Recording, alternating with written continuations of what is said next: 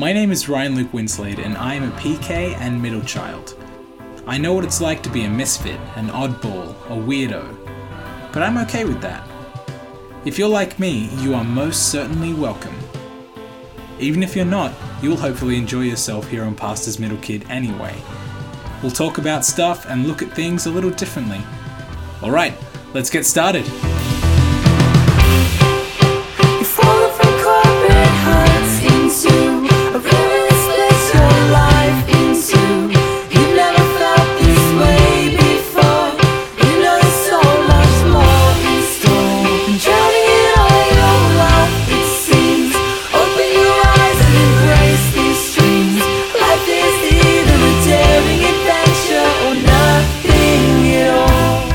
Hello and welcome to episode number 49 of Pastor's Middle Kid.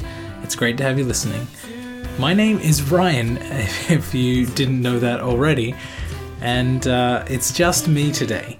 I hope that's okay with you, but I want to share about my week away last week. You see, I didn't record an episode because I was actually on the road, and then I got to Canberra, which is where I used to live. It's where my brother and sister-in-law live still, and spent about 4 days with my family before they headed up to Sydney for my little brother's football tournament, because he is an incredible footballer and wants to be in the A-League one day.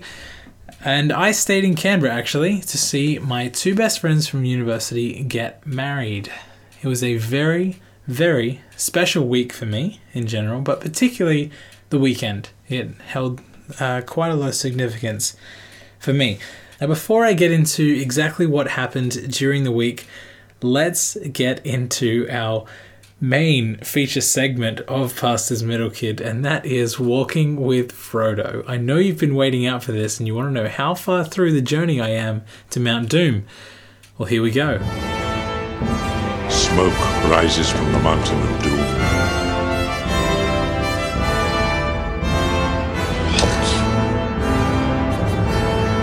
Mr. Frodo!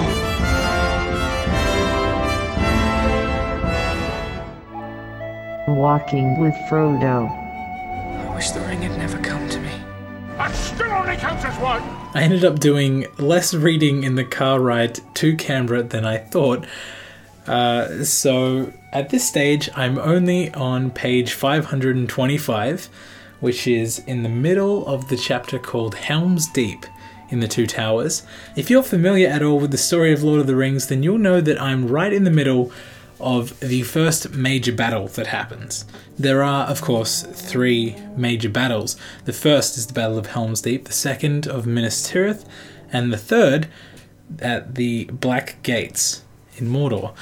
So, I am fighting with the orcs currently, the Uruk-hai from Isengard.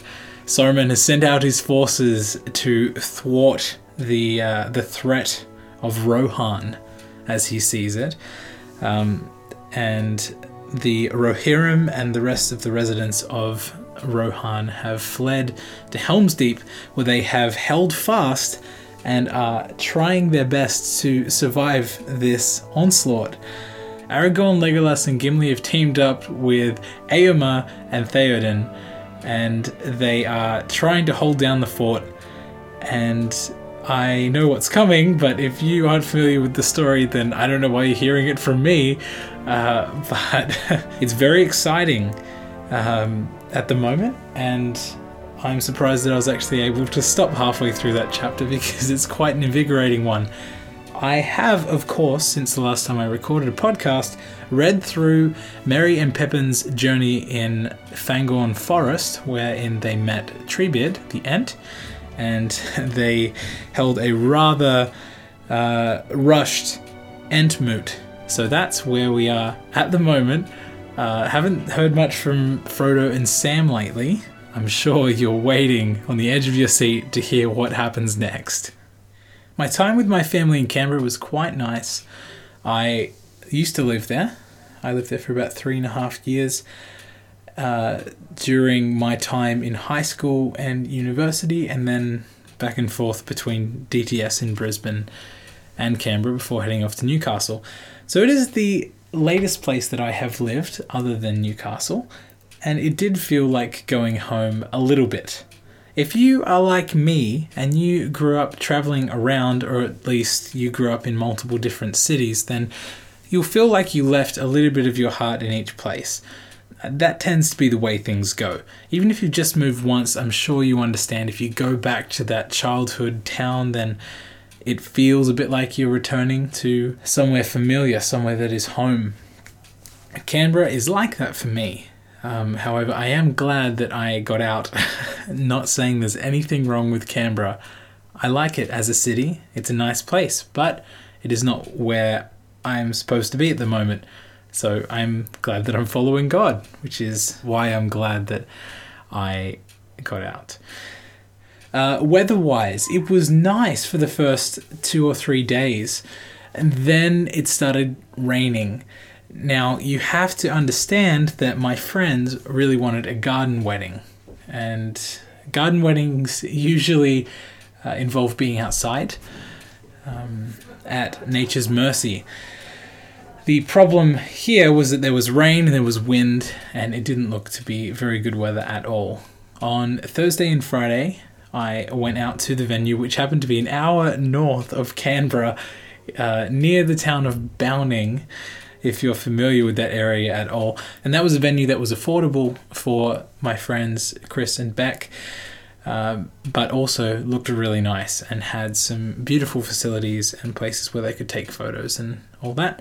Everything involved in a wedding. It looked to be quite a good venue. I went out there, like I said, a couple of days to help set up. The decision was made on the Thursday because of the wet weather that instead of having the ceremony and reception outside, they would at least plan to have the reception inside in an old wool shed. We ended up being served lamb in the reception dinner, which I thought was kind of funny to have that in a wool shed, but I digress. The ceremony was still planned to be outside if the weather cleared up, at least on the morning of the wedding. However, that didn't end up happening, so on the Friday, just in case the weather wouldn't clear up, I and a couple of others spent many hours inside a backup venue shed area, setting things up, moving furniture around, and setting up the lighting so it wasn't a nightmare for the photographer and the videographer in case it was inside. It was not the ideal venue by any stretch, and I know that took a bit of a toll on the bride. She was particularly looking forward to being married out on the grass amongst trees and flowers. But we did what we could, and our effort was not in vain. We ended up packing that shed full of people on the Saturday morning. I think what ended up happening was the realization was reached that the day was not about the venue as much as it was about Chris and Beck enjoying each other and being okay with that, being content with that, because obviously in life things don't always go as planned. The ceremony was really beautiful, and it was quite special to me, like I've said, because I first met these two in my first year of university, which was their first year as well. Neither of them had many friends at uni. About halfway through the year is when Beck and I, who were already friends, met Chris, and we formed this little group of 3. Ended up being that I third-wheeled them into their relationship without me even knowing, but it ended up being really beautiful, and they were dating and then engaged for 4 years all up, which seems like a long time, but every couple needs to time things differently, and that's something that I'm learning, and something that everybody, I think, needs to come to the realization of. Timing is different for every couple of people. So seeing my friend Beck walk down the aisle and seeing my friend Chris in tears at the front, it really warmed my heart. It was special to me because I was there at the beginning of their relationship, and I got to see them learn how to be a couple. And I was there at the end of their dating relationship and at the beginning of their marriage relationship. I hope you understand how significant this was to me, and I hope at least some of you out there are in tears right now. But it ended up being that after the ceremony finished and they made out, the sun came out. So then they were able to go outside in the patchy sunlight, but mostly overcast without raining weather, which was perfect for photography, particularly since it had just been raining. So all the grass was nice and lush and it brought out all the colours of the greenery quite well. And they were able to have their bridal party photos outside. And that was really special. I ended up spending the 2 hours or so between the ceremony and reception with 3 little kids, and we played a lot of games. It turned out that they didn't know many people at the wedding, and neither did I. Or if I did, then I wouldn't have seen them for the last 3 years. I might have gone to school with some of them and had vague interactions with them, but nothing too close because I didn't go to church with them like Chris did. So I knew a few people, made eye contact with some that I'd met before, and kind of exchanged a nod to acknowledge that we saw each other.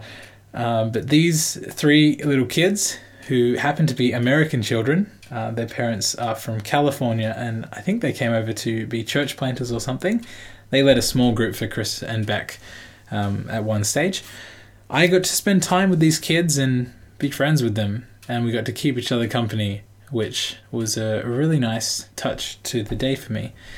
At the reception, the seat that I'd planned on sitting at, which was near this family, was taken. There weren't individual name tags on the seats, so it was more of a first come, first served type of thing.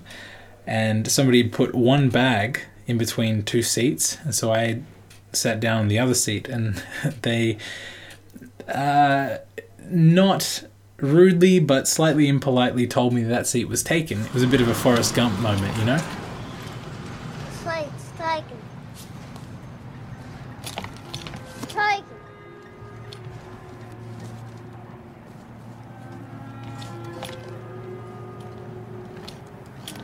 Can't sit here. So I slowly trudged my way down towards the other end of the hall, right down the back, to where some people that I'd gone to school with and hadn't spoken to in 4 years sat, so that I could make some kind of small talk and chit-chat with them, and have some kind of company, and hopefully not be miserable. But then Chris's sister came up to me, and as I was approaching these back tables, and she said, "Do you know anyone here?" And I said, "Not really, outside of the family of the bride and the groom. I don't really know anyone else." She said, "Come sit with my family." So she actually took me from down the back towards a seat of honor and counted me among her family. And I got to sit with these people who I'd never met before but made quick friends with. And it was really special to me.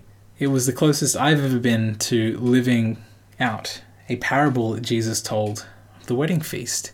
Sitting in a low place and being moved to a place of honor is better than sitting in a place of honor and being moved to a low place.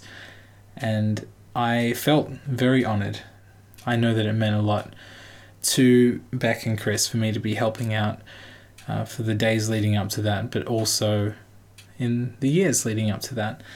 A very satisfying day. And of course there was dancing and there was speeches that went overly long, but it was all fun and it was all worthwhile. I ended up getting a lift home from the guy that designed YWAM Newcastle's website about 5 years ago. So that was kind of fun, a nice little connection. And they knew some YWAMers, they knew some people at YWAM Newcastle. They actually used to live in Mayfield, 2 streets away from where I am currently standing recording this. So it was really good to make friends with them as well, and to see 2 of my best friends get married. So that's where I was last week, and that's why I didn't record a podcast. But I hope that was all worthwhile and that you enjoyed at least some part of it. I definitely enjoyed myself as I was just speaking it then. I enjoyed hearing myself tell the story, so I trust that you did as well. Now, this will be a shorter episode because I don't have a guest. So to play us out of this episode, I actually wanted to play a song Chris and Beck, do I have your permission? Thank you. They are both musicians. I met them at the School of Music at Australian National University in Canberra, and they're both incredible singers and songwriters. They recorded a 2-track CD together. The first song was this one, Now It's You, and the second track was a cover of John Mark McMillan's Future Past, which happened to be their first dance song. And that actually gives that song more significance for me now, knowing that it means so much to two of my best friends. So this song's called Now It's You. It is a song that Chris and Rebecca wrote together, and they gave it to us all as we left in CDs. And I hope you enjoy it, and I hope you've enjoyed this episode of Pastor's Middle Kid. Tune in next time for episode number 50. This will be quite an amazing episode. Mark my words. Not quite sure what's going to happen yet, but neither are you, I guess, until it comes out. So that just means it's going to be even more amazing than usual. Thank you for listening, and this song is called Now It's You by Chris and Rebecca. No longer about right or wrong, but about